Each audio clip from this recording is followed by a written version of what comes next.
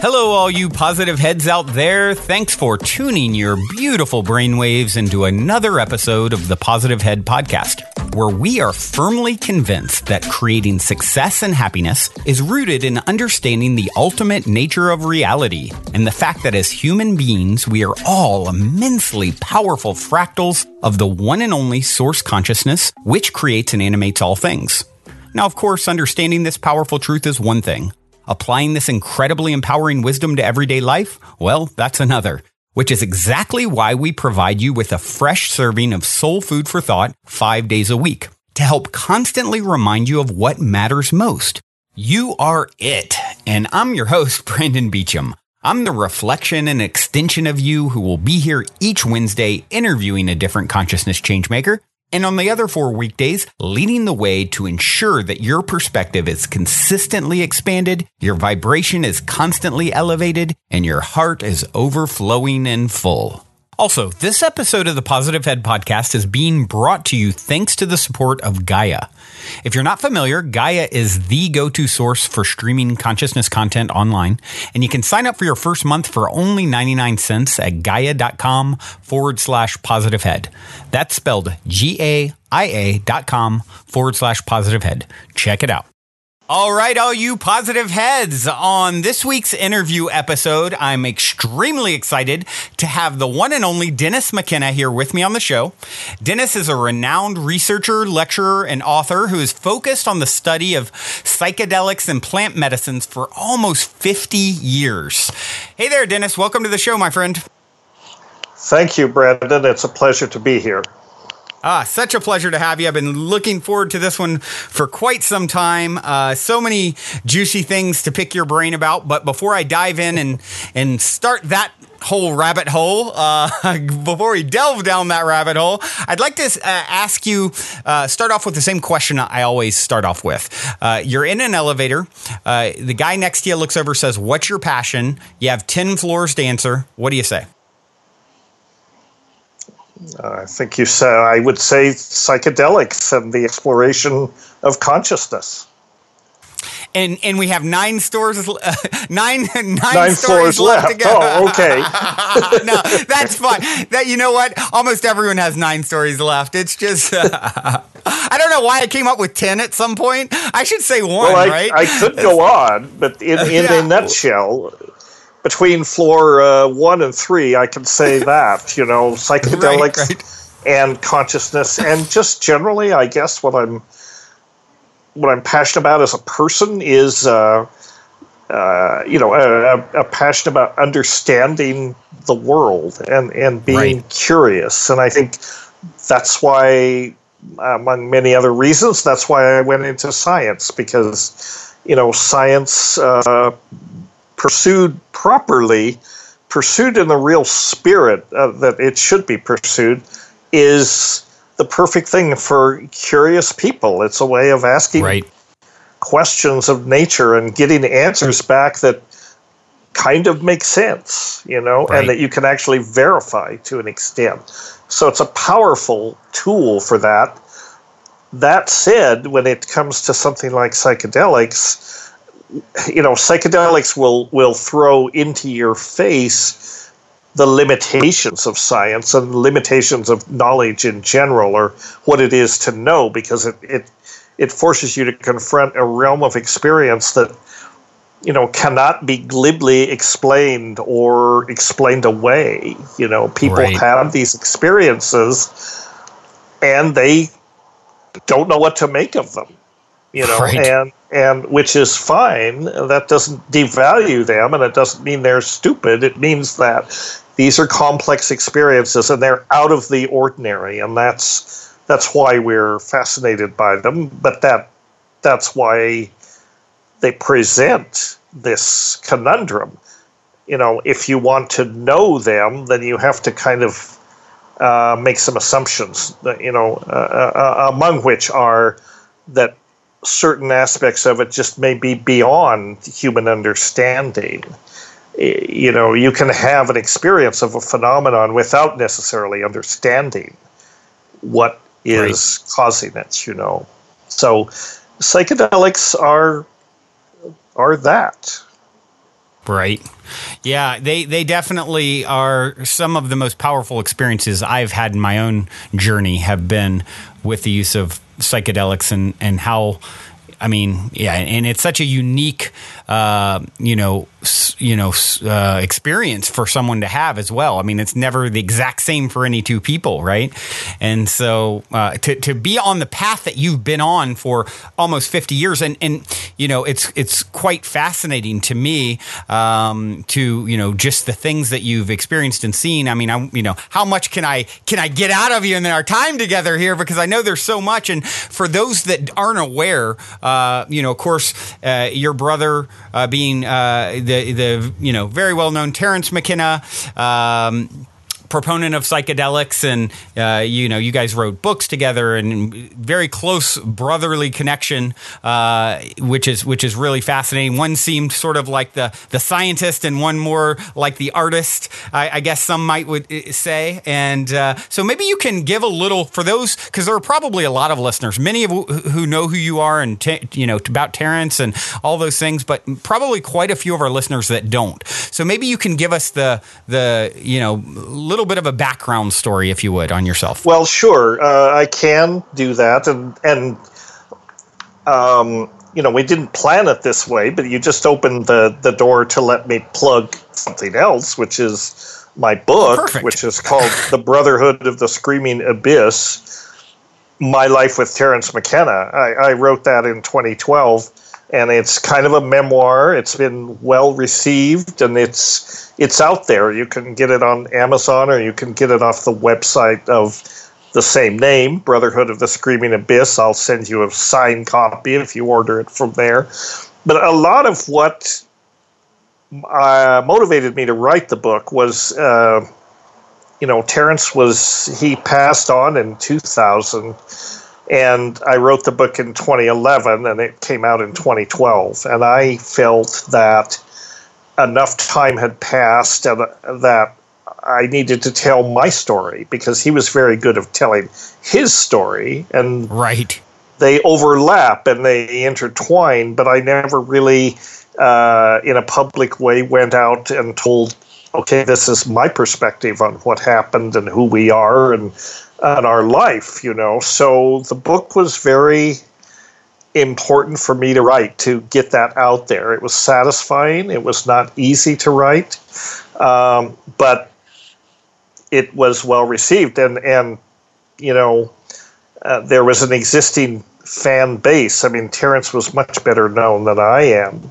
And so when I decided to write it, I did a Kickstarter campaign that was very successful. So essentially it bought me a year and a half of free time so I could write the book and pay for its publication. Wonderful. And it's been quite an experience ever since, because it's gotten me, for one thing, I get invited places, and I get invited to go on podcasts, and it's opened some doors. It's much better than a business card in that respect.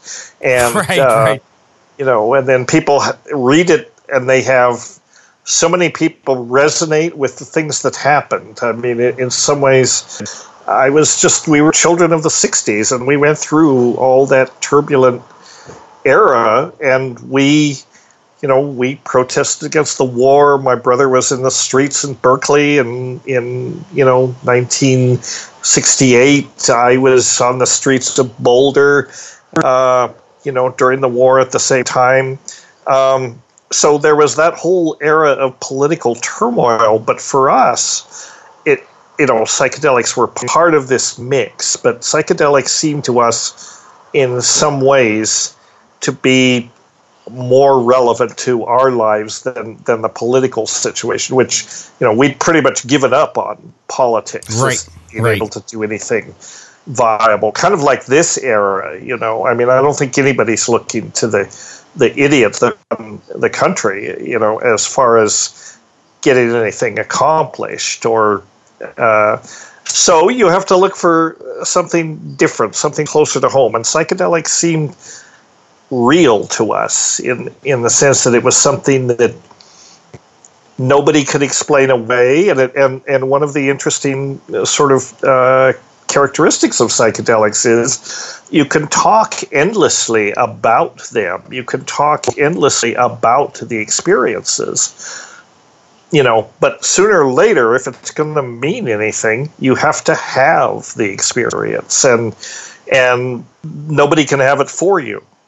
It's like it's one of those things in life where nobody can have, sex for you, for example, or nobody, there are no substitutes. People probably tried. So psychedelics are one of those things that is quintessentially an encounter between you, the individual, and the psychedelic, however you want to think of that, as a medicine, as a teacher, as a plant teacher, as an intelligent entity, or whatever. But the thing is, it's up to you to have the experience, or you, an individual, to have it, and you're free to make of it what you will. And there will be plenty of people who will be happy to tell you what it's supposed to mean, what you should have experienced, what's wrong with you because you didn't experience that, but ultimately it's up to you. No one's psychedelic experience is any more or less valid than anybody else's. And I think that's part of its appeal. It's an individual thing that must be experienced. And that makes it kind of unique in today's world when we seek all sorts of stimuli and entertainment and so on. But many people seek those things, but psychedelics are the real deal. They're not distractions. If you do them properly, the best way to encounter psychedelics is to pay attention, because they have a lot to tell us. Or one way of putting it is that, or we can learn a lot from these experiences, and it touches on kind of the deepest emotional, spiritual experiences that people can have, and so and I think in our culture today, there's a certain longing for genuine experiences, especially genuinely rewarding spiritual experiences, because they're hard to come by. Religions don't, by and large, serve that up anymore. Maybe they did at one time, but now, they almost forbid you to have a genuine spiritual experience. That's not what organized religions are about. Organized religions are just institutions that basically want you to behave a certain way, so they're no different than any other authoritarian structure. Psychedelics are the anti-religion in a certain sense, because they don't have to happen in an institutional context. It's better if they don't. There are churches that use psychedelics. They've adopted it in, but originally the psychedelics were a one-on-one kind of thing, and if there was a practice or a structure around their use, it was shamanism, and shamanism is kind of like a religion, but in some ways it's the precursor of religion. Right. And I think it was developed in a sort of very practical sense as a tool for helping people navigate the psychedelic experience and these realms of other dimensions and so on. You got to have a map. You have to have if you're going to travel in these areas, you need a certain amount of techniques to keep your ship upright and find your way back home. That's the other thing. When the trip is over, you want to get back to a safe harbor, which we laughingly call consensus reality. But Right. You know, which some people speculate is just a DMT trip in itself. probably is. In a way, it is. Yes. Right. So one thing that I would like to get a little context for everyone. So as you mentioned, back in the 60s, really starting down this road, and you went to the Amazon. A big part of your early research and experimentation was actually in Colombia with your brother. Is that correct? Yes, that's correct. And maybe you can share a little bit, about what went on down there. I know I had read some things that I'll ask you about in a minute that you had talked about down there, but just kind of curious what your, what your overall take of that whole experience is, and how it actually shifted, what's led to who you are today. Right. Sure. I can talk about it. In fact, again, referring back to books, I would say to really understand why we went to South America in 1971, you have to read not only my book, The Brotherhood of the Screaming Abyss, but you have to read True Hallucinations, which my brother wrote. And in some ways, they're required reading. In some ways, that's a prequel to my book in a certain way, in that True Hallucinations does not focus on our whole lives. It doesn't cover our lives as mine does. It just focuses on those few months in 1971 when we went down there and all hell broke loose, basically, to put it bluntly. You characterize our trip down there as research. We certainly thought of it as research at the time. We thought of ourselves as scientists at the time. We were fairly serious about it. We had no idea what we were getting into, And this wasn't if we had a research agenda, it quickly got swept away. If we thought of ourselves as scientists, we were very quickly disabused of that notion. Right. We had a specific agenda to going to South America, which was that, in Berkeley in the 60s and so on, we kinds of psychedelic, or there were psychedelics around. Maybe I shouldn't say so many kinds. There weren't so many kinds. But one of the ones that occasionally came onto the radar screen was DMT. And DMT was fascinating to us, to Terrence and I. We thought this was more than just a drug. We thought this was the most profound thing we'd ever encountered, not just drugs. I mean, we were sampling drugs, but this seemed an order of magnitude different in terms of its profundity, its significance, its bizarreness. It seemed like a true mystery, and we didn't know what kind of a mystery, but we felt sure it was a mystery. And we were, a lot of people these days, they come to psychedelics through a spiritual tradition. Maybe they practiced Eastern religious practices and so on, and maybe found them not entirely satisfying. So then they go to psychedelics. We didn't really come to this from a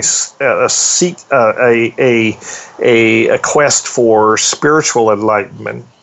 We were actually steeped in science fiction at the time. Those were the influences that made Terry and I just weird and nerds, I guess that would be the modern term.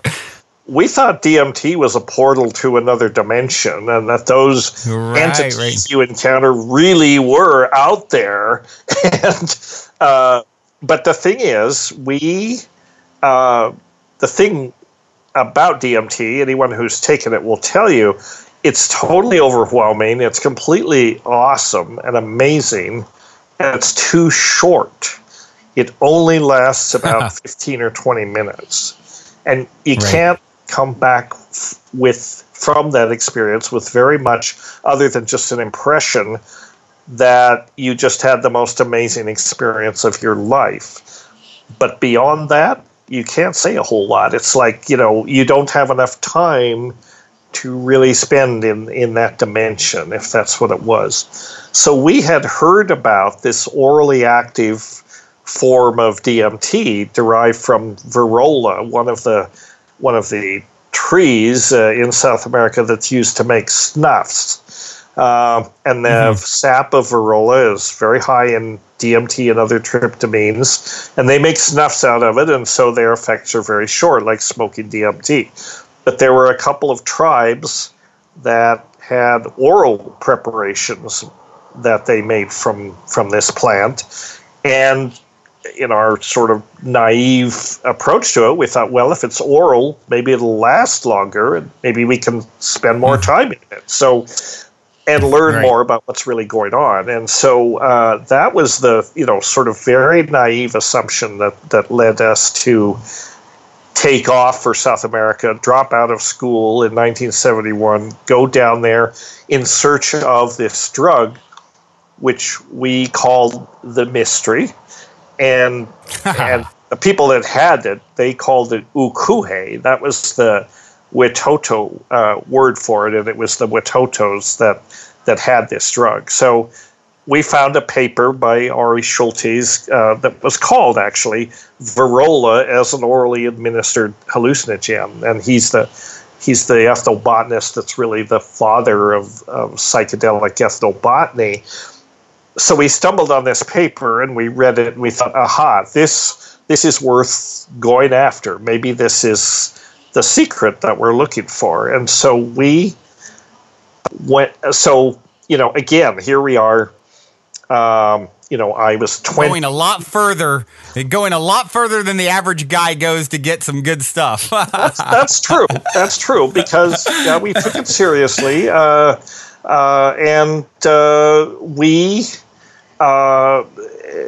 just felt that, again, with a sort of disillusionment with the social situation, the war, political dysfunction, societal dysfunction, we thought, we need something that is really revolutionary, that's really going to change everything. And and so we decided to go after this exotic drug, and we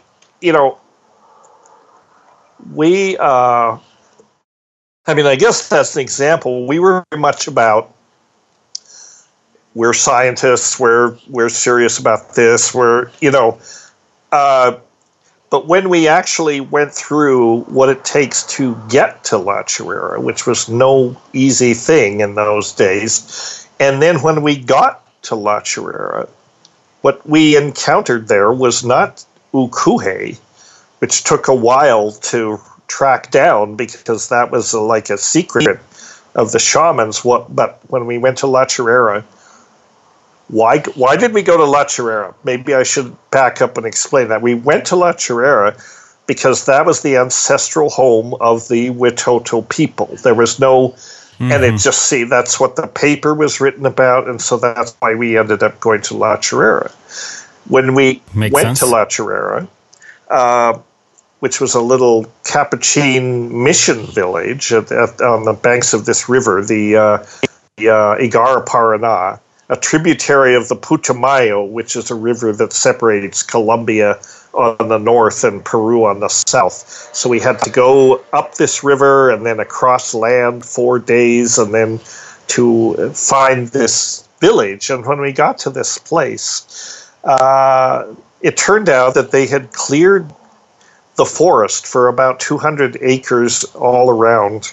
They'd cut down the forest and they brought cattle in there, these humpback Cebu cattle. And the dung of those cattle happens to be the preferred substrate for Psilocybe cubensis, the pan-tropical psilocybin mushroom.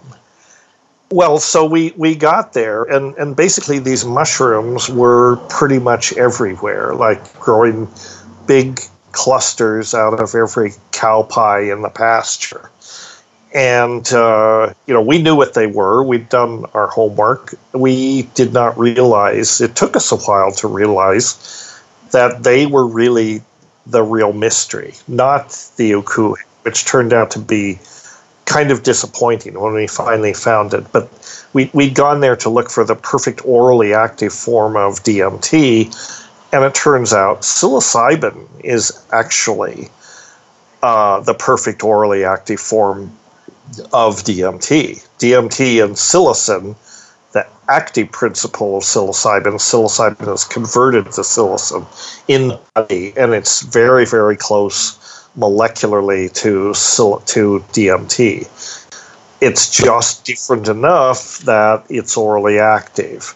And so when we got to La Chorrera, these mushrooms were everywhere, and we knew what they were, but we didn't realize. It took a while for us to realize that they were really the mystery. At the time, we said, well, this is great. We approached them in a recreational manner, and we thought, well, we can nibble on these while, we're waiting for the real mystery to show up.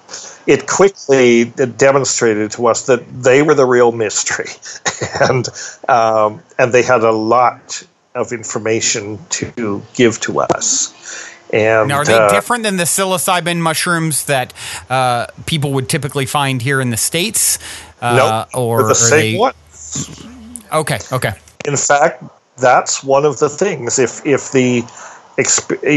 our trip to La Chorrera had any real lasting impact, it was that we brought spores back with us from La Chorrera, and we spent a couple of years figuring out how to grow these critters because we wanted to share these experiences with other people, or we wanted confirmation, I guess you could say, of all the absolutely crazy things that had happened to us in South America at La Chorrera when we started eating way too many of these mushrooms and sort of getting sucked into their reality. And we wanted to bring the mushrooms out so that we could, get them out to other people so they could confirm or not, that either confirm that there really is something there to explore or that we were completely nuts. And as it turns out, no, we weren't completely nuts. And, that is, a number of things came out of La Chorrera. We wrote books about it. Terence came back with this idea about the time wave zero. But the most lasting and impactful thing from the trip to La Chorrera was this very simple technique for growing the mushrooms that we developed over within a couple of years after coming back from La Chorrera. So suddenly, any reasonably intelligent 10th grader could, buy the materials to grow the mushrooms, and if he had the spores or she had the spores, set up a little operation in the basement and get going. And that happened all over the world. So in some ways that had an impact I think in more than any other single thing. It brought kind of into mass consciousness the idea of psychedelics, and in a positive way. And that's a powerful thing. That's a really powerful thing, considering having interacted with a lot of people who've taken psychedelics, and it seems like mushrooms are probably at the top of the list, I would say, in my own encounters when I talk to people and they say, I had this first experience and it was with mushrooms and I've never been the same since, in a good way. It seems like that one is such a bridge for people. Like I said, that's just my own sort of experience. I think your experience is shared by a lot of people because they're strong psychedelic, but they're not. They really are. They're not threatening in a way. I mean, they're kind of easy, at least at first. I mean, as we found out at La Chorrera, they initially seem friendly, and then if you keep eating them, it can get very serious, But initially, they're non-toxic. They don't upset your stomach usually. They're kind of giggly and altogether very pleasant, and people find that's a way to kind of gently penetrate into those dimensions. And many people, who like mushrooms will take low doses. They take it as a social thing. Maybe they take a couple grams at most and go to a party or, spend time with their friends. And that's fine. Often they don't suspect that if they push the dose just a little bit higher, there are realms of bizarrity and strangeness that they may not suspect. It's full of surprises, and it's full of information. This is the interesting thing. It's full of information. All right. Well, now seems like a good time to tell those of you who aren't familiar a bit about our sponsor, Gaia. I've been a big fan of Gaia for many years now, which is why they're the only content provider I have ever reached out to in regards to potentially supporting the Positive Head podcast. So needless to say, I'm very excited they're now supporting this show. Gaia truly is my personal go-to source for streaming consciousness content on the web. They have an incredible 7,000 plus exclusive videos covering 5,000 years of wisdom. They have a plethora of amazing content to always keep your positive head spinning. For example, in the brand new series Beyond the Legend, best-selling author of Chariot of the Gods, Eric von Daniken, takes us beyond the myths and legends that have shaped our view of history to present an alternate view of historical events, megalithic structures, and archaeological discoveries. Eric's been researching this stuff for over 50 years. So if you've ever wanted to deep dive into these sorts of topics that you're just not going to find on traditional networks, Eric is doing just that on Beyond the Legend. And that's just one example of fascinating content you can find on Gaia. As you all hear me constantly say, it's a daily conscious effort to maintain an elevated vibration. And if you're looking to go deep down the rabbit hole to do so, Gaia is the best place I know of to do it, period.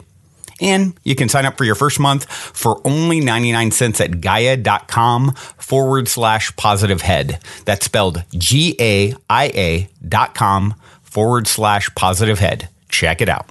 Well, I saw an article, and it was you had written, and they were quoting you talking about during your experience there, building, tapping into some of this information and having an experience of what you felt like was building a hyperdimensional vehicle out of the 4D transformation of my own DNA interlaced with the DNA of a mushroom.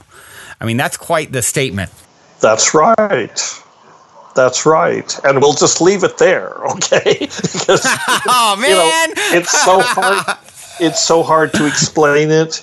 And, that's why you have to buy the book, because both of these books, True Hallucinations and Brotherhood, examine this in great detail. And in the second book, I spent about 3 chapters trying to unpack what was going on and what did all this mean, if anything, and and what are the implications of it. And so it's worth it for that reason for people to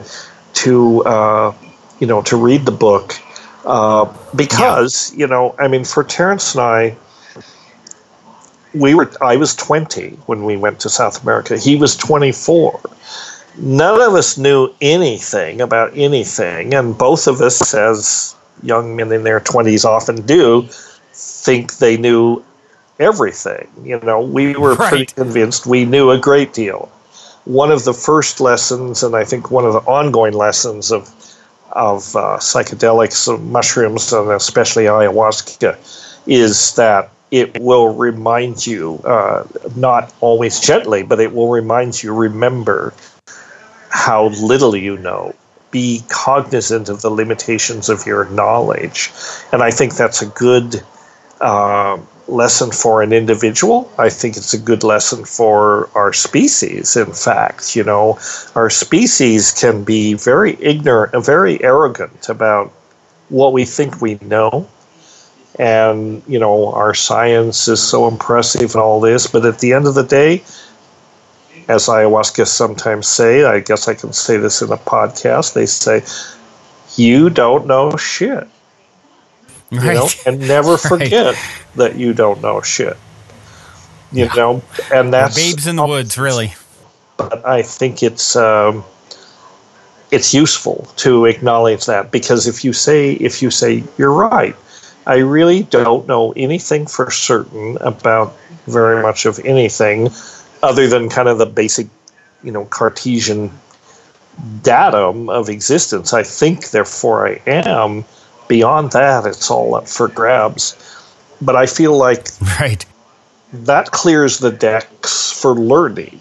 If you assume that you know nothing, then you have a lot to learn. And I don't look at it as it's not a depressing thing. It's actually a challenging thing. It makes things interesting. The more you know, the more you realize you don't know. I'm fond of saying. That's right. Yeah. Now, Terrence talked about, his experience down there, and I always found it fascinating concept, and I'm curious what your thoughts are on it, where he talked about the mushroom, sort of asserting itself as an extraterrestrial seeking a symbiotic relationship with humankind. And I thought I've always thought, ever since I originally heard that, it's such a fascinating concept, and I'm curious what your thoughts are on that concept. Oh. Here's the thing. My thoughts, my feelings about this have evolved over time. When we were at La Chirera, it definitely seemed to present itself that way, whether it was the mushrooms themselves that were intelligent and giving us information, or they were a channel for something else that was transmitting information to them, through them, to us. And we very much bought into that model, that there was an intelligence either within the mushrooms or behind the mushrooms that were giving us all this information. And, for a long time, I think, that persisted beyond La Chirera. For many years, Terrence, I think thought of himself as being an ambassador for an extraterrestrial intelligence, which either, had come across interstellar space as a mushroom, or had somehow, gotten into the mushrooms from some other source.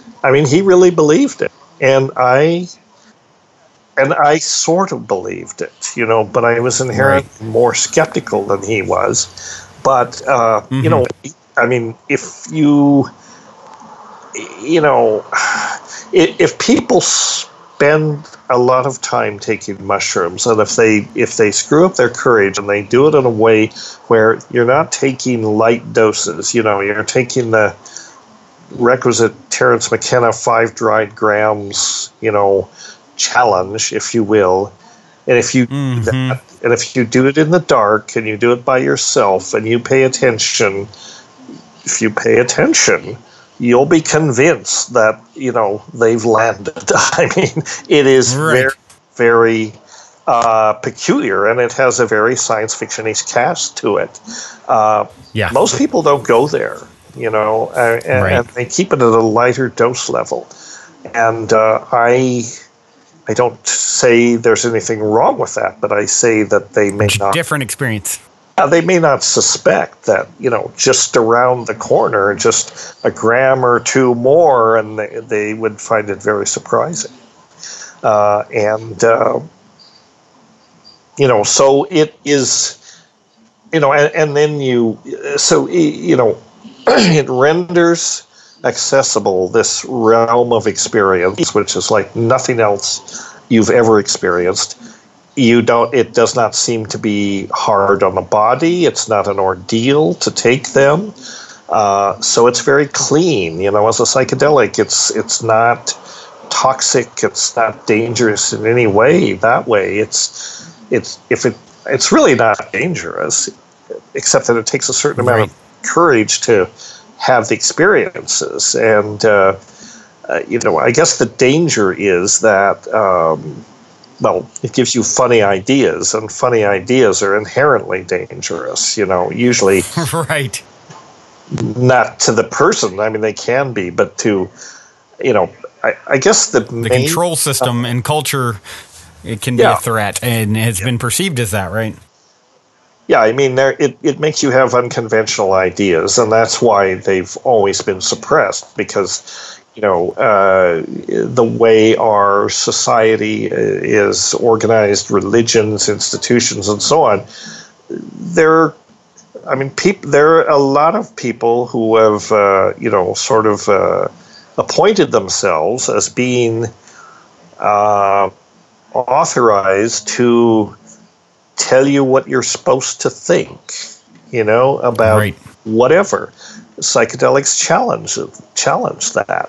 And there'll be people that want to tell you what to think about psychedelics, but you don't have to believe them because you can see for yourself. That's the beauty of it. It doesn't require faith. In fact, it only requires courage. You don't have to accept a set of dogmas or anything. You can just find out for yourself, and you can make of it what you will. And I think that's one of the beautiful things about psychedelics. For each person, it's unique and it's different. Right.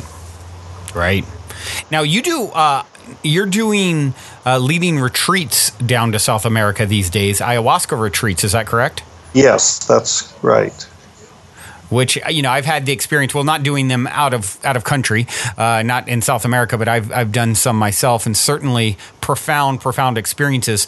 What is your sort of, 2 cents on that? Why ayahuasca versus, say, the mushroom? Or, in the case of the person that I've done them with, they actually, and I don't know if you've heard of this, they actually merged the two. That's one of the options of, you can take just straight ayahuasca, with this particular, person that leads the journeys, and or they have an option of a chocolate that is ayahuasca and mushrooms mixed. So curious as to what your thoughts are on mixing the two, and of course a little bit about your retreats and okay, well, what you're doing there. So lately, I mean, mushrooms were my earliest teachers. I didn't get into ayahuasca until somewhat later in life. Mm-hmm. Actually, when I went back to South America in 1981, my graduate work, my field work, was mostly focused on ayahuasca and also on ukuhe, this orally active form of DMT. But the bulk of my work and what actually got published and got attention was on ayahuasca. And it's a different kind of medicine, but it's also a form of DMT, It's an orally active form of DMT that's activated with monoamine oxidase inhibitors. So the phenomenology of what you might call the tryptamine dimension, if you want to think of it that way, and actually it's a useful metaphor, even if it's not literally true, but DMT, psilocybin, and ayahuasca at high doses will put you in pretty much that same place, very similar place. It's the tryptamine dimension. And so it's just a question of how you want to come to it. And ayahuasca has, for me, lately become what I think of as my primary teacher. And mushrooms, I don't disrespect them at all, and I take them occasionally, but ayahuasca I do pretty regularly, and I do it partly because I do these retreats, and it's a medicine you can take fairly regularly. So that's just my personal approach to it. As far as mixing mushrooms and ayahuasca, or mushroom and ayahuasca and any drug, really, even cannabis, they say ayahuasca is a jealous mistress, right? I think that all of these are sacred medicines, and all of them should be accorded or afforded their own space. They shouldn't be mixed. Not because there's anything pharmacologically wrong with that, although there can be. And when you're talking about MAO inhibitors, mixing in MAO inhibitors, for example, you should not take it with MDMA. That's potentially very risky. You shouldn't take it with SSRIs, and we tell people they have to discontinue SSRIs if they want to take it, because there can be an interaction. But between them and what? I'm sorry, I didn't catch that. MDMA and SSRIs? Ayahuasca, the monoamine oxidase inhibitors in the ayahuasca, and things like MDMA, which are like, in some ways, they're like amphetamines.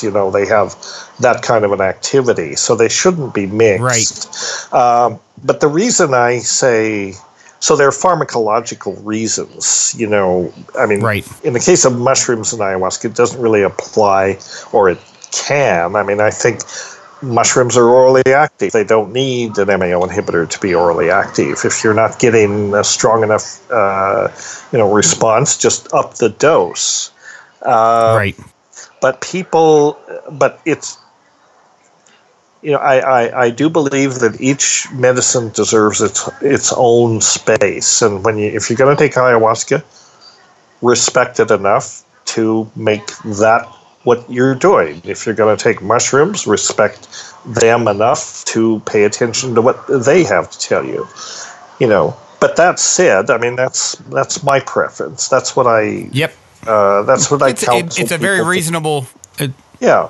It's reasonable. But I'm not out there to wag my finger and tell people what they should do. Right. They'll find out soon enough. You've done too many psychedelics for that, right? Yeah. To know better. The psychedelics themselves will make it clear after a while. Right. So it's okay. If we were to, discourage experimentation with plants, this has been going on for who knows how long, 500,000 years or longer. We never would have gotten anywhere. So it's far be it for me to say, no, you must not mix this with that or do these things, because nobody really knows. Shamanism is essentially an experimental activity.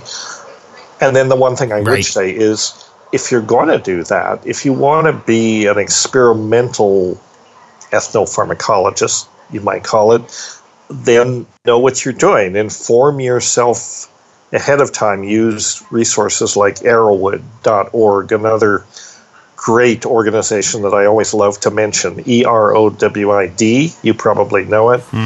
Erowid.org.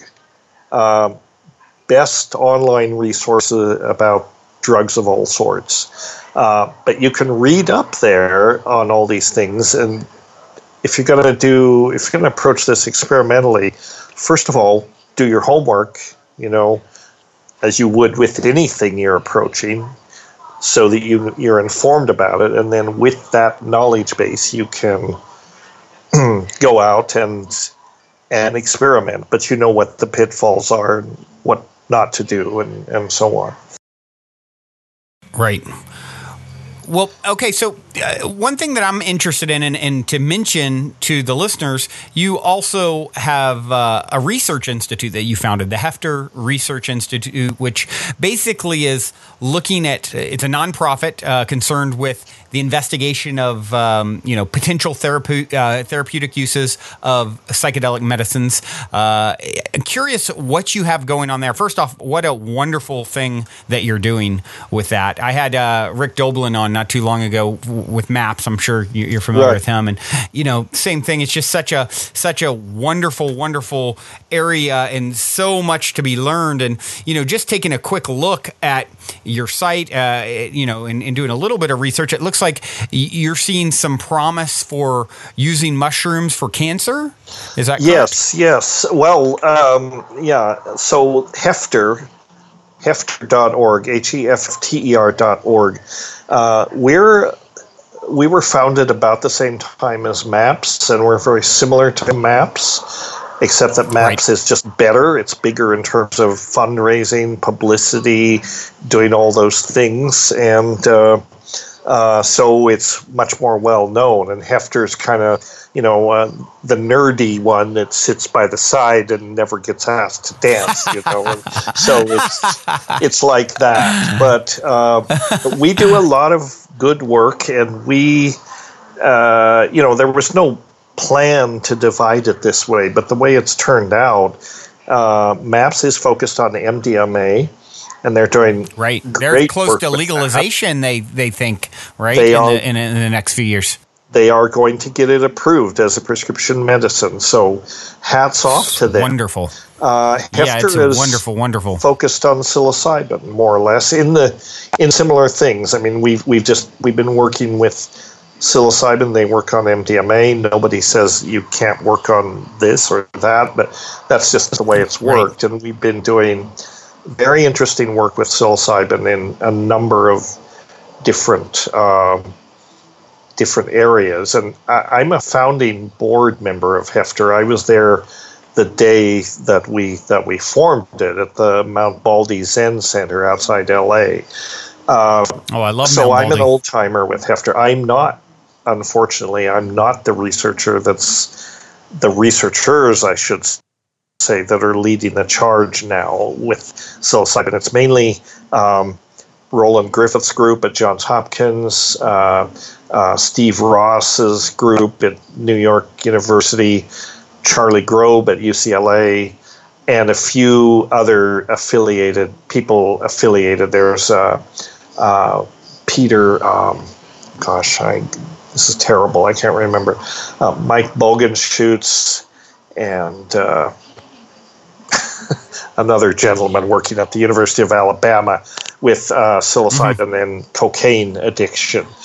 So these people, this is our model. All of these people are established academics with track records, full tenure, respectable academic scientists, which I'm not really, and I never really even wanted to be, but they are. And so you have to have a certain amount of gravitas, I guess is the term, in order to pull this off in a straight scientific environment, and they have managed to do it. And the government is not funding this research, and they're unlikely to fund this research for quite a while because they still are afraid of it, basically, and they can't wrap their heads around the idea that, well, how can a drug of abuse actually be any good for anything? Right. Well, that's a failure to define it correctly. But so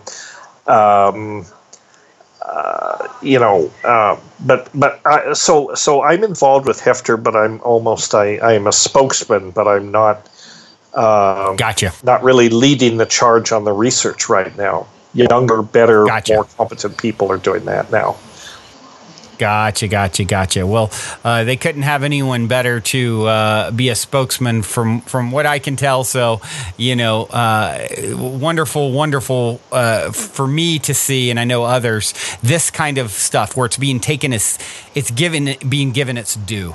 Right, in a very serious manner with Hefter, with MAPS. You've got. I'm sure you're familiar with the work being done with Iboga. Martin, yes. I had Martin Palenko and Dan Engel, Deanne Adamson on all a while back talking about, it's just absolutely incredible, what they're doing with heroin, people who have heroin addictions. One dosage of Iboga and, it's like rewiring their brain and they're sort of fixed. It's like, it's fascinating. Well, it's not that simple, but yeah, it shows. Well, yeah, maybe that's a little oversimplification. Great promise. It shows great promise for opiate addiction, especially in other kinds of addictions. That's right. And potentially, I think all of these things, here's the trick. They have the potential to revolutionize medicine and psychiatry, very much so, because these things can actually affect cures, and, psychopharmacology or psychiatric medicine, which relies on psychopharmaceuticals, which are basically by and large not very effective, but that's the pharmacopoeia, and there's no it's so hard to buck that because you've got big pharma, you've got big medicine, you've got big government, you've got all these things that are very much interested in making sure that things don't change, because they are in positions of power, and so psychedelics are a threat to all of these institutions in a way, because they're, in the first place, there's no way to make money off of them as there is with a regular pharmaceutical. I mean, things you take once or twice a lifetime, no profit there. It insists in order to use them effectively, you have to acknowledge that there is a spiritual component to healing, and medicine doesn't. They're uncomfortable with that, and they're still working on this mechanistic model that we're just complex machines, and if you apply the right molecular monkey wrench, it'll all be fine. It doesn't work that way.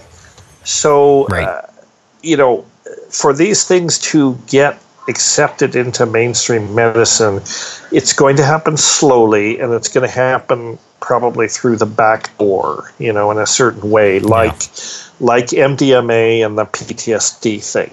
MDMA is by far the most effective treatment, pharmacological treatment anyway, that we have for PTSD.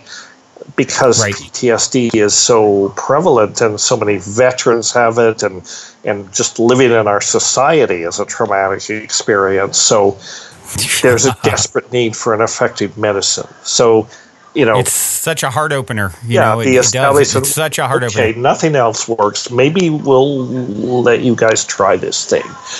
Maybe it'll work, but they don't like the idea that it will work. But that's how it happens. And psilocybin similarly. I think psilocybin is going to find its way into mainstream medicine, probably initially through using it in terminal patients. Helping people come to terms with their impending death, and help them to face that in a way that is that takes the fear and the anxiety away. I mean medicine does not do death well, right? And yet sooner or later we all have to confront that. And so I think psilocybin is a tool that would enable medicine to develop protocols for dying, if you want to think of it that way. Yeah. There's nothing inherently strange or wrong or bad about the idea of having a beautiful death. We would all like to have a beautiful death. It's a beautiful idea to me. Have to have a death. And, so far nobody has gotten out of this thing alive, so we better... Yeah. Right. Yeah. Is there any psychedelics out there that no one really maybe knows about, or, research chemicals, or anything that you're finding or know of that you're finding super interesting? There is the whole area of research chemicals, and there's the work that Alexander Shulgin did made essentially hundreds of phenethylamines, similar, relatives of MDMA, made hundreds of tryptamines. He's a very talented chemist. And those are out there to be explored, and no one person could possibly sample them all unless you didn't do anything else. They're out there.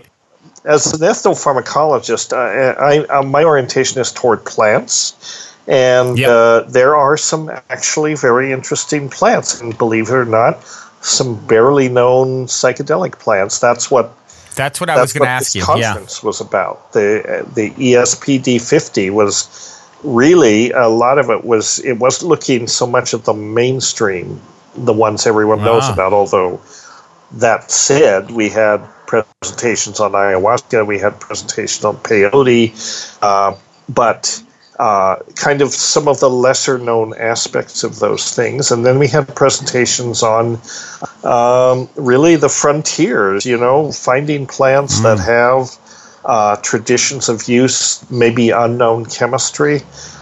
That's always exciting if you're oriented toward chemistry, finding new compounds, and that's what this conference was about, to look at maybe tell us a little bit about it.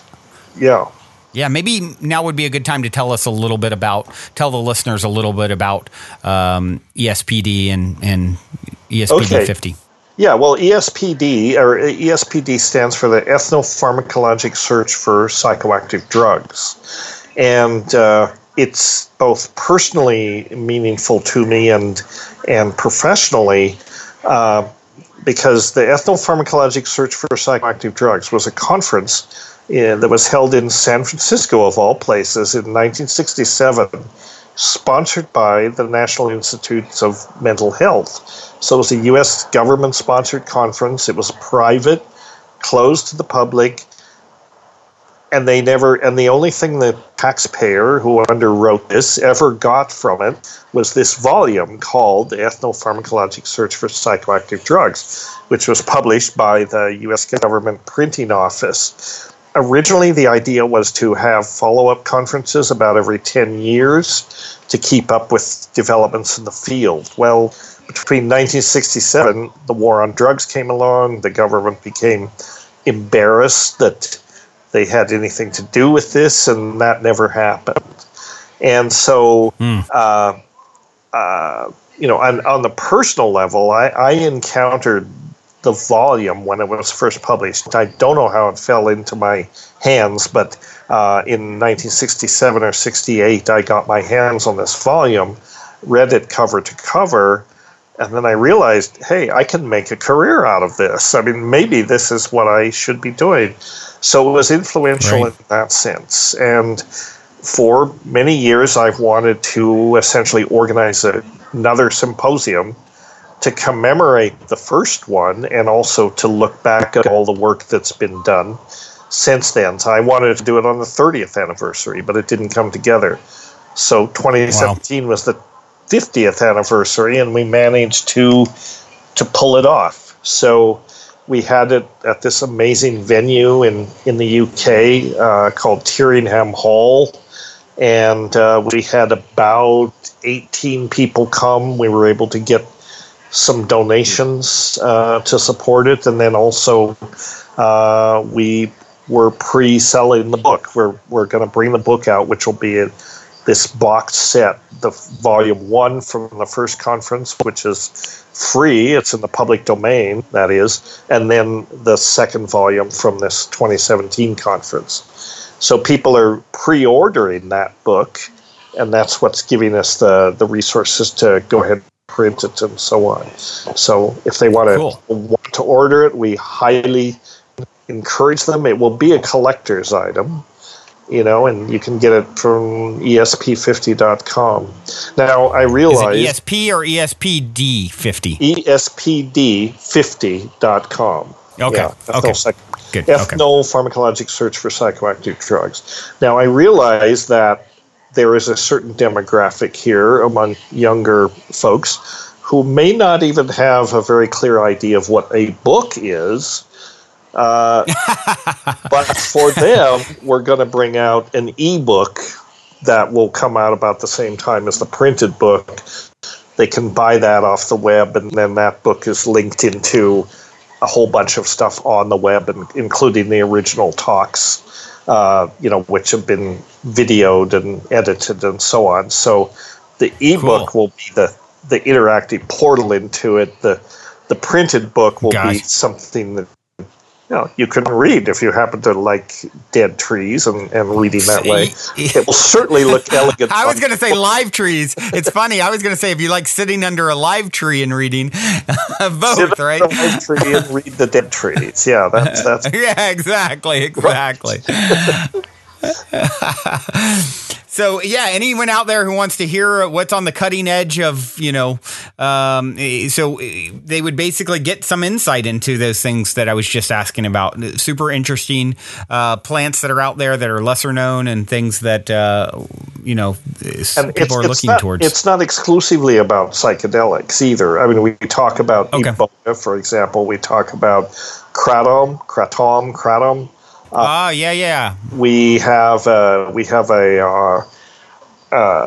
one of our presenters, a guy named Dale Millard, who is like the naturalist.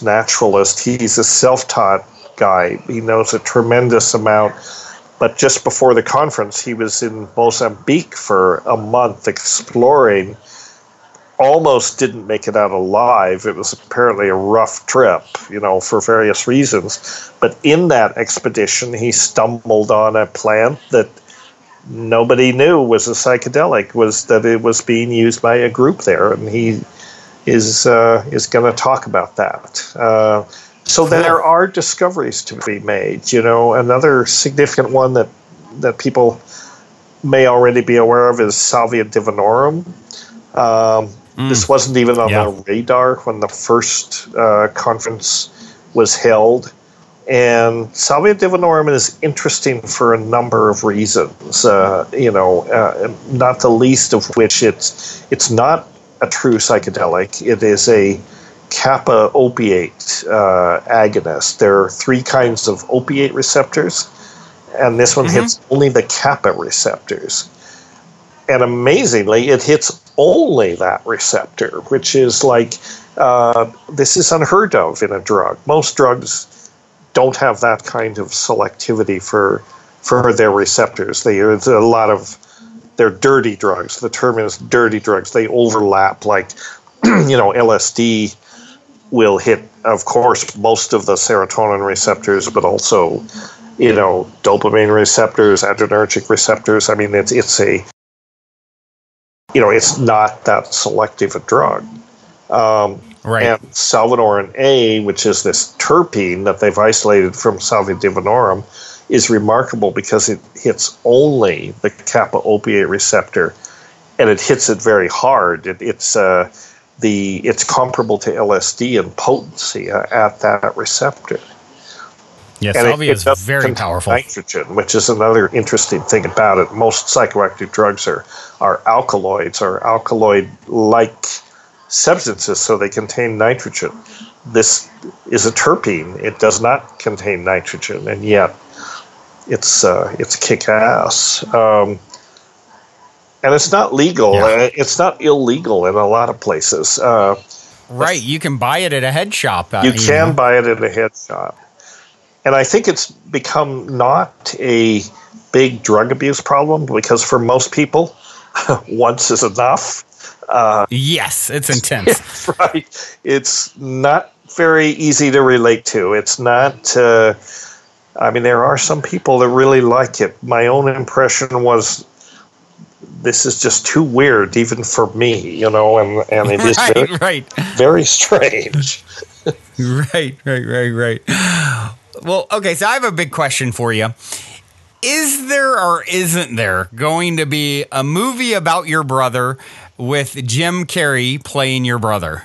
I don't know if you just saw his red carpet interview. It's within a week of us talking here now as we record. And a lot of people are like, what was he doing? He was acting so bizarre and, talking, definitely on a level that the average person is probably very confused by, know. And someone just said to me just before I told them I was going to be talking to you today, and they're like, And we brought up this movie thing that's sort of like a rumor, and curious to hear if it's really happening or if you know or not. But they said, I wonder if he was just, in role playing Terrence on the red carpet. That was like method acting sort of thing, how you see them do sometimes. I thought, that is a great point. I wonder if he is. I'm going to ask Dennis this. So, well, here's what I know, which is not to say that it might not have changed, but here's what I know. I talked to Peter Bergman, who is the guy who put these video things about Terrence out on YouTube, True Hallucinations and The Transcendental Object at the End of Time. He produced both of those. They are not movies as such. They're documentaries. Essentially, they're clips of Terrence talking. So I wrote to him when people kept asking me about this Jim Carrey thing, and he said, No, so sorry. This was a rumor that got out of control, and there is no plans for Jim Carrey to play Terrence in any movie, as far as he knows, and he was the originator. But you know how memes are; they can take a life of their own. Maybe somebody. Yeah, I mean, I saw a movie poster. Someone photoshopped up, and Jim has the beard like Terrence, and it's like he could play a great. He should do it. He should do it. Well, but I mean, it depends on what are you going to do exactly. The thinking was that that there would be a movie made out of True Hallucinations. Well, Jim Carrey is much too old to play Terrence at age 24. That's true. I mean, that's a good point. So it couldn't be that. It'd have to be some younger, edgier actor, more in the time frame. I don't think it's going to happen, and I think it's a rumor that got loose. And as rumors go, I mean, the people that are into this are only too happy to let it go, and who knows? But my information is that it's not going to happen. Yeah. Yeah, Sorry. That makes sense. And, well, you kind of burst my bubble saying with the age thing. I'm like, oh, yeah, that wouldn't make good sense, would it? But who knows? Maybe that'll be a spark for a future movie down the road. Yeah. Yeah. It would be a great one. Someone be playing Dennis down in Colombia in 1971, Well, we talked about this for years, hoping that somebody would want to option the movie and make the movie. But so far, no one has done that. So who knows? And maybe it doesn't.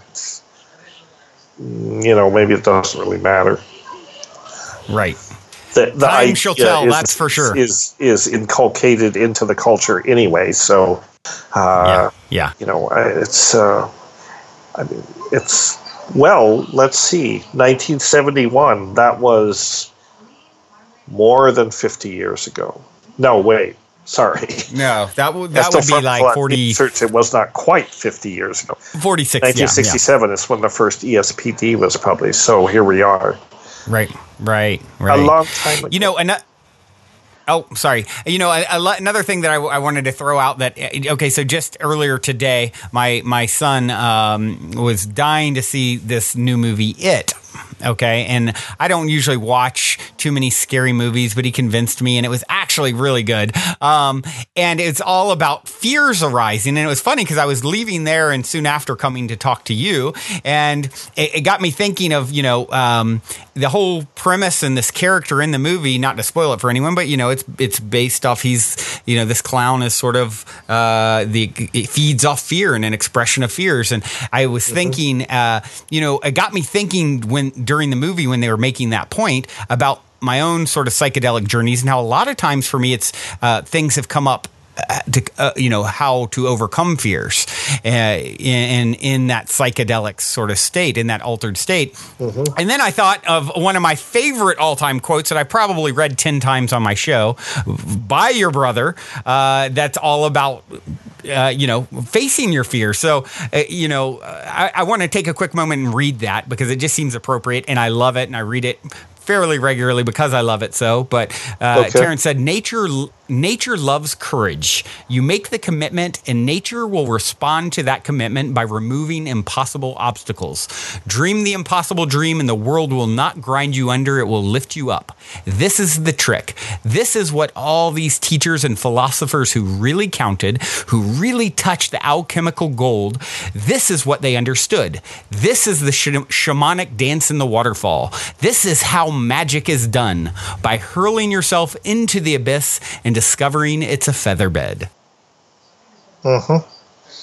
Such a beautiful quote. I just love it. And, it just kind of all tied together for me as I was heading to talk to you. I'm like, oh, this is all about fears. That's one of my favorite quotes. I should just read it and ask you, is that something that, have you seen that? I mean, is that something that's personal to my own experiences? And it hasn't always been, but is that something that has come up for you or in a lot of people that you've talked to? Obviously talked to a lot more people about their psychedelic, experiences than I have, where it's like a processing of fears and overcoming fears in these altered states. Well, yeah. I mean, I think so. As I said before, the quintessential thing about psychedelics is that, it does not require faith. You don't have to have a belief system to make it work. In fact, it's almost better if you don't. What it does require is courage. Courage to sit and take the medicine, drink the cup, smoke the pipe, whatever it is you're doing. And it requires that you have enough confidence in yourself that you can take this, you're up to it. And anybody who doesn't have butterflies in the stomach or a little bit of trepidation before they go into one of these deep psychedelic states is not paying attention. Right, for They're sure. They're not paying attention. But that said, you can have that trepidation, and if you just say, well, I can take this, and whatever comes, just let it come. I mean, people get into trouble because they don't, in ayahuasca circles, we have a saying, trust the medicine.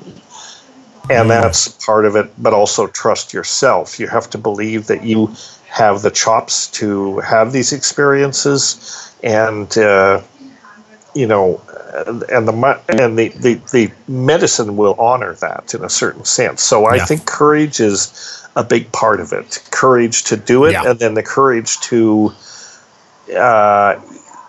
to make of it what you will, to put your own unique perspective on it and your own interpretation, which is not like anyone else's in the world, right? So there are many, you can read about other people's experiences, you can read about what they think it's all about, and that's all valuable stuff. At the end of the day, the rubber meets the road between you and the medicine, and that's what's so valuable about it. No one can synthesize this experience for you. You have to have it yourself. That's the key thing.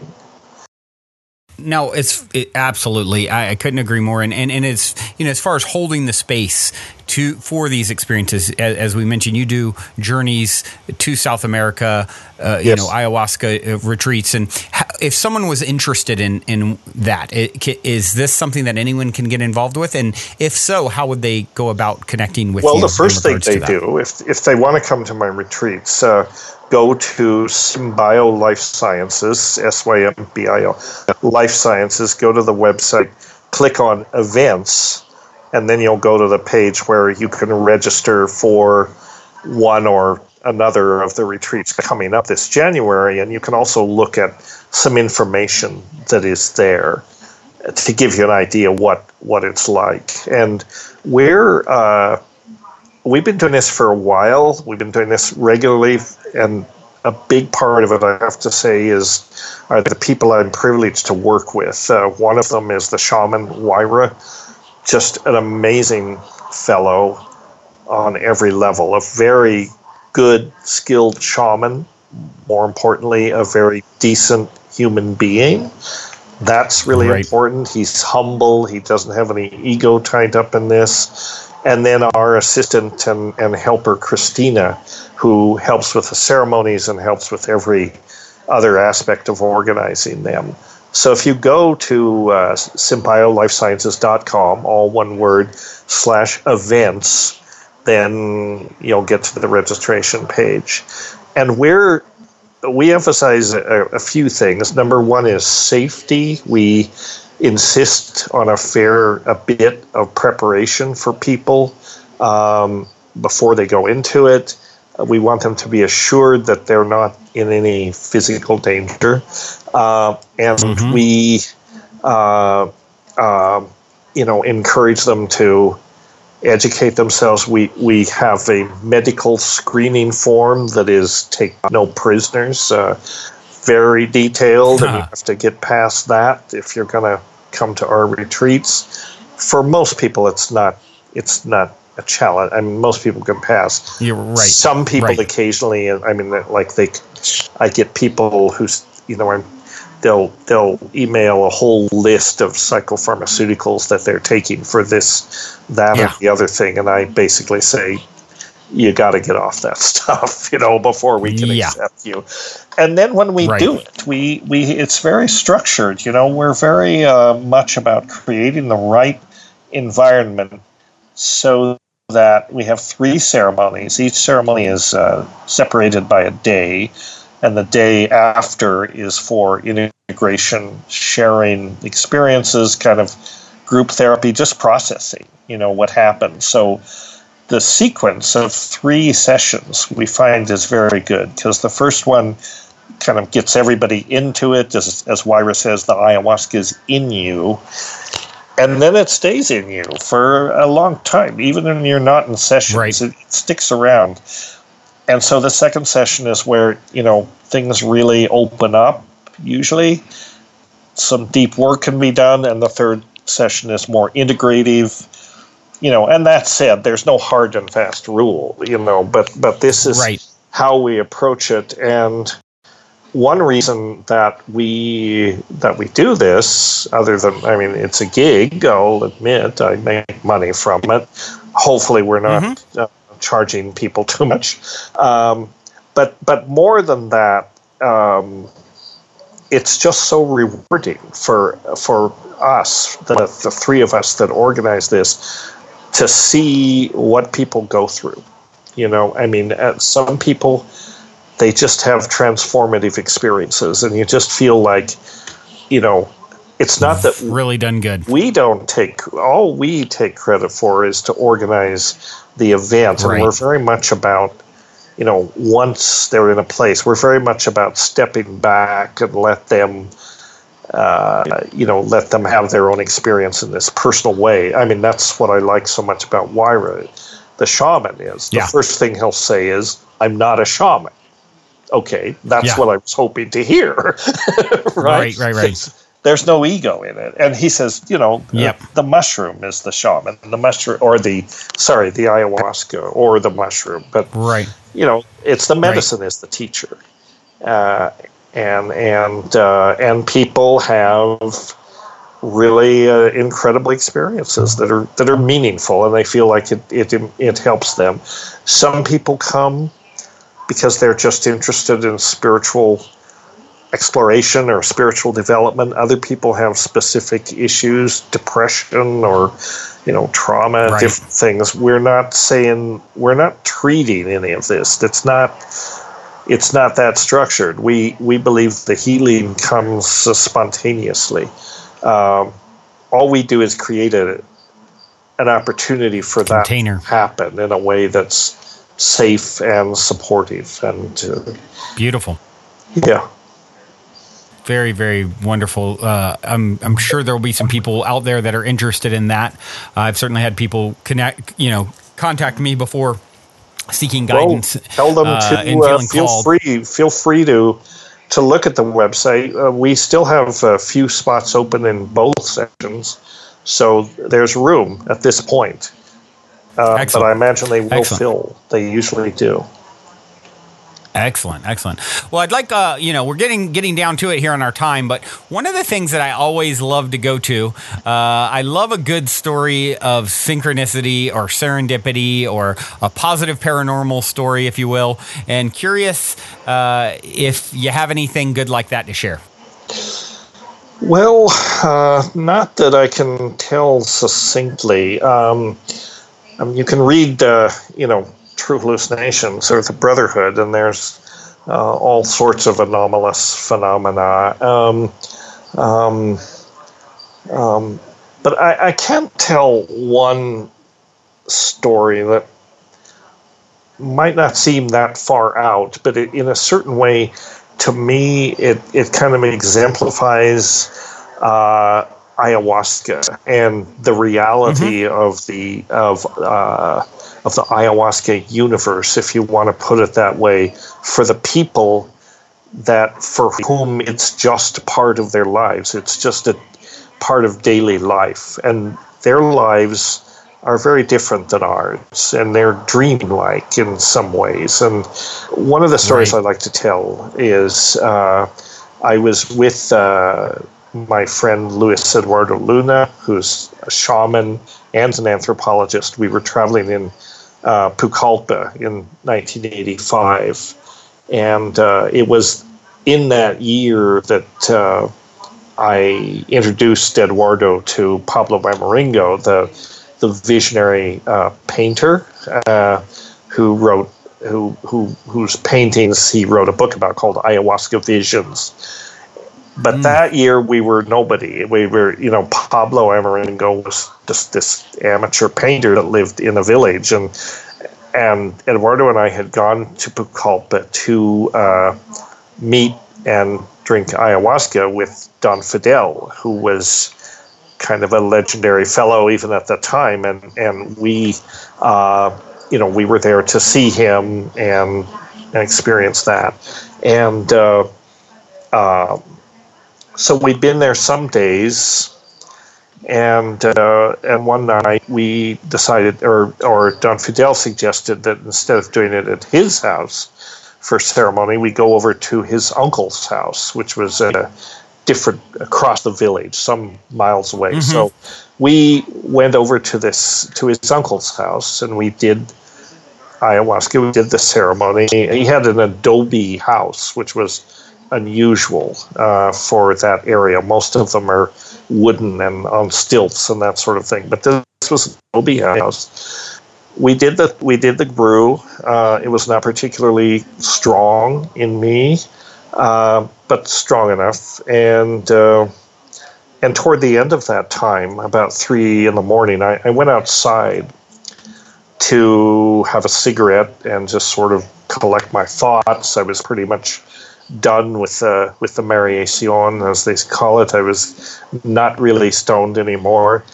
And it was a full moon night. And I was looking, just enjoying the evening, and I was looking at the moon shining through some branches and leaves of a tree and casting a shadow on the wall. And the shadow was just as clear as anything. It appeared to be an image of a young girl with a veil over her head, and her hands folded in prayer, right? And this was a very strong impression, the pattern that these shadows made. So strong, in fact, that I went back inside and I told Eduardo, you got to come out here and look at this. This is I'm either really loaded or this is going on, know. Right. And so he got up and he came out and he looked at it, and we both agreed that it was a remarkable pattern, right? So there was that, and we finished it and we went home. We didn't think too much about it. We got up the next morning and we went into town to meet with Pablo, whom we agreed we were going to see in the morning. And we met him, and he said, you didn't hear, he said, Francisco, who was another friend of ours and Pablo's nephew, he said Francisco's daughter, who was about 4 years old, died last night. And he said she had diarrhea, and it couldn't be stopped. They went to the clinic. They couldn't help. They went to find Don Fidel for treatment, but he wasn't there. He was over at his uncle's place drinking ayahuasca with us, right? So they couldn't find him, and the little girl died. And that was a tragedy. That happens all the time. It doesn't make it, dysentery and that sort of thing, many children die of diarrhea. But so that happened. So he said, there'll be a reception for the little girl, kind of a wake, I guess you could say, at Francisco's house later tonight. So you have to come. So we went away. We came back about 6 o'clock in the evening, and everyone was there dressed in their finest, and I walked into the room, and there was a white crib laid out with the little girl in it, in a white dress with a white veil, with her hands folded, looking very peaceful. Looking, in fact, exactly like the image I'd seen the previous night at about the moment that she'd passed away. So I was pretty blown away by that, even though it's, so I thought, wow, this is synchronicity. Incredible. For sure. And and they were looking for the man who was with you as well. They were looking for Don Fidel. That's right. Right. Wow. And it was, it's not a flashy thing, but it was a rather amazing coincidence that, and this little girl, when I saw her in this crib, essentially, she was the exact image of what I'd seen on the wall. So, ayahuasca es medicina muy misterioso, as they say. Definitely. Wow, that is actually a pretty phenomenal story. Thank you so much for sharing. Thank you so much for taking the time to come and connect and share your wisdom and insight here on the show. This has been absolutely fascinating. I know I've thoroughly enjoyed it. I'm sure the listeners have as well. I do have one final question I'd like to leave you with, and I always open with the same question, always close with the same question. And in 60 seconds or less, I'm curious, what is the meaning of life according to Dennis McKenna? What is the meaning of life according to Dennis McKenna? Well, what I have learned from psychedelics is what we touched on earlier, which is they constantly remind me of the limitations of my knowledge, right? And so the meaning of life, I think, is to be humble because you don't know shit, but also be curious, so you don't know shit, but you have everything to learn. And I happen to be a person who likes to learn things. So that's what it is for me, is to try to understand as much about this marvelous world, this marvelous universe that we inhabit, as possible, and at the same time be comfortable and accept the idea that we're only ever going to understand a small fraction of what there is to know. Whatever we think we know, it's much weirder and it's much more marvelous than we can even imagine. So that, to me, is a good thing. That's a hopeful thing. This has been weird in the most marvelous way. It's this conversation. Dennis, thank you so much, my friend.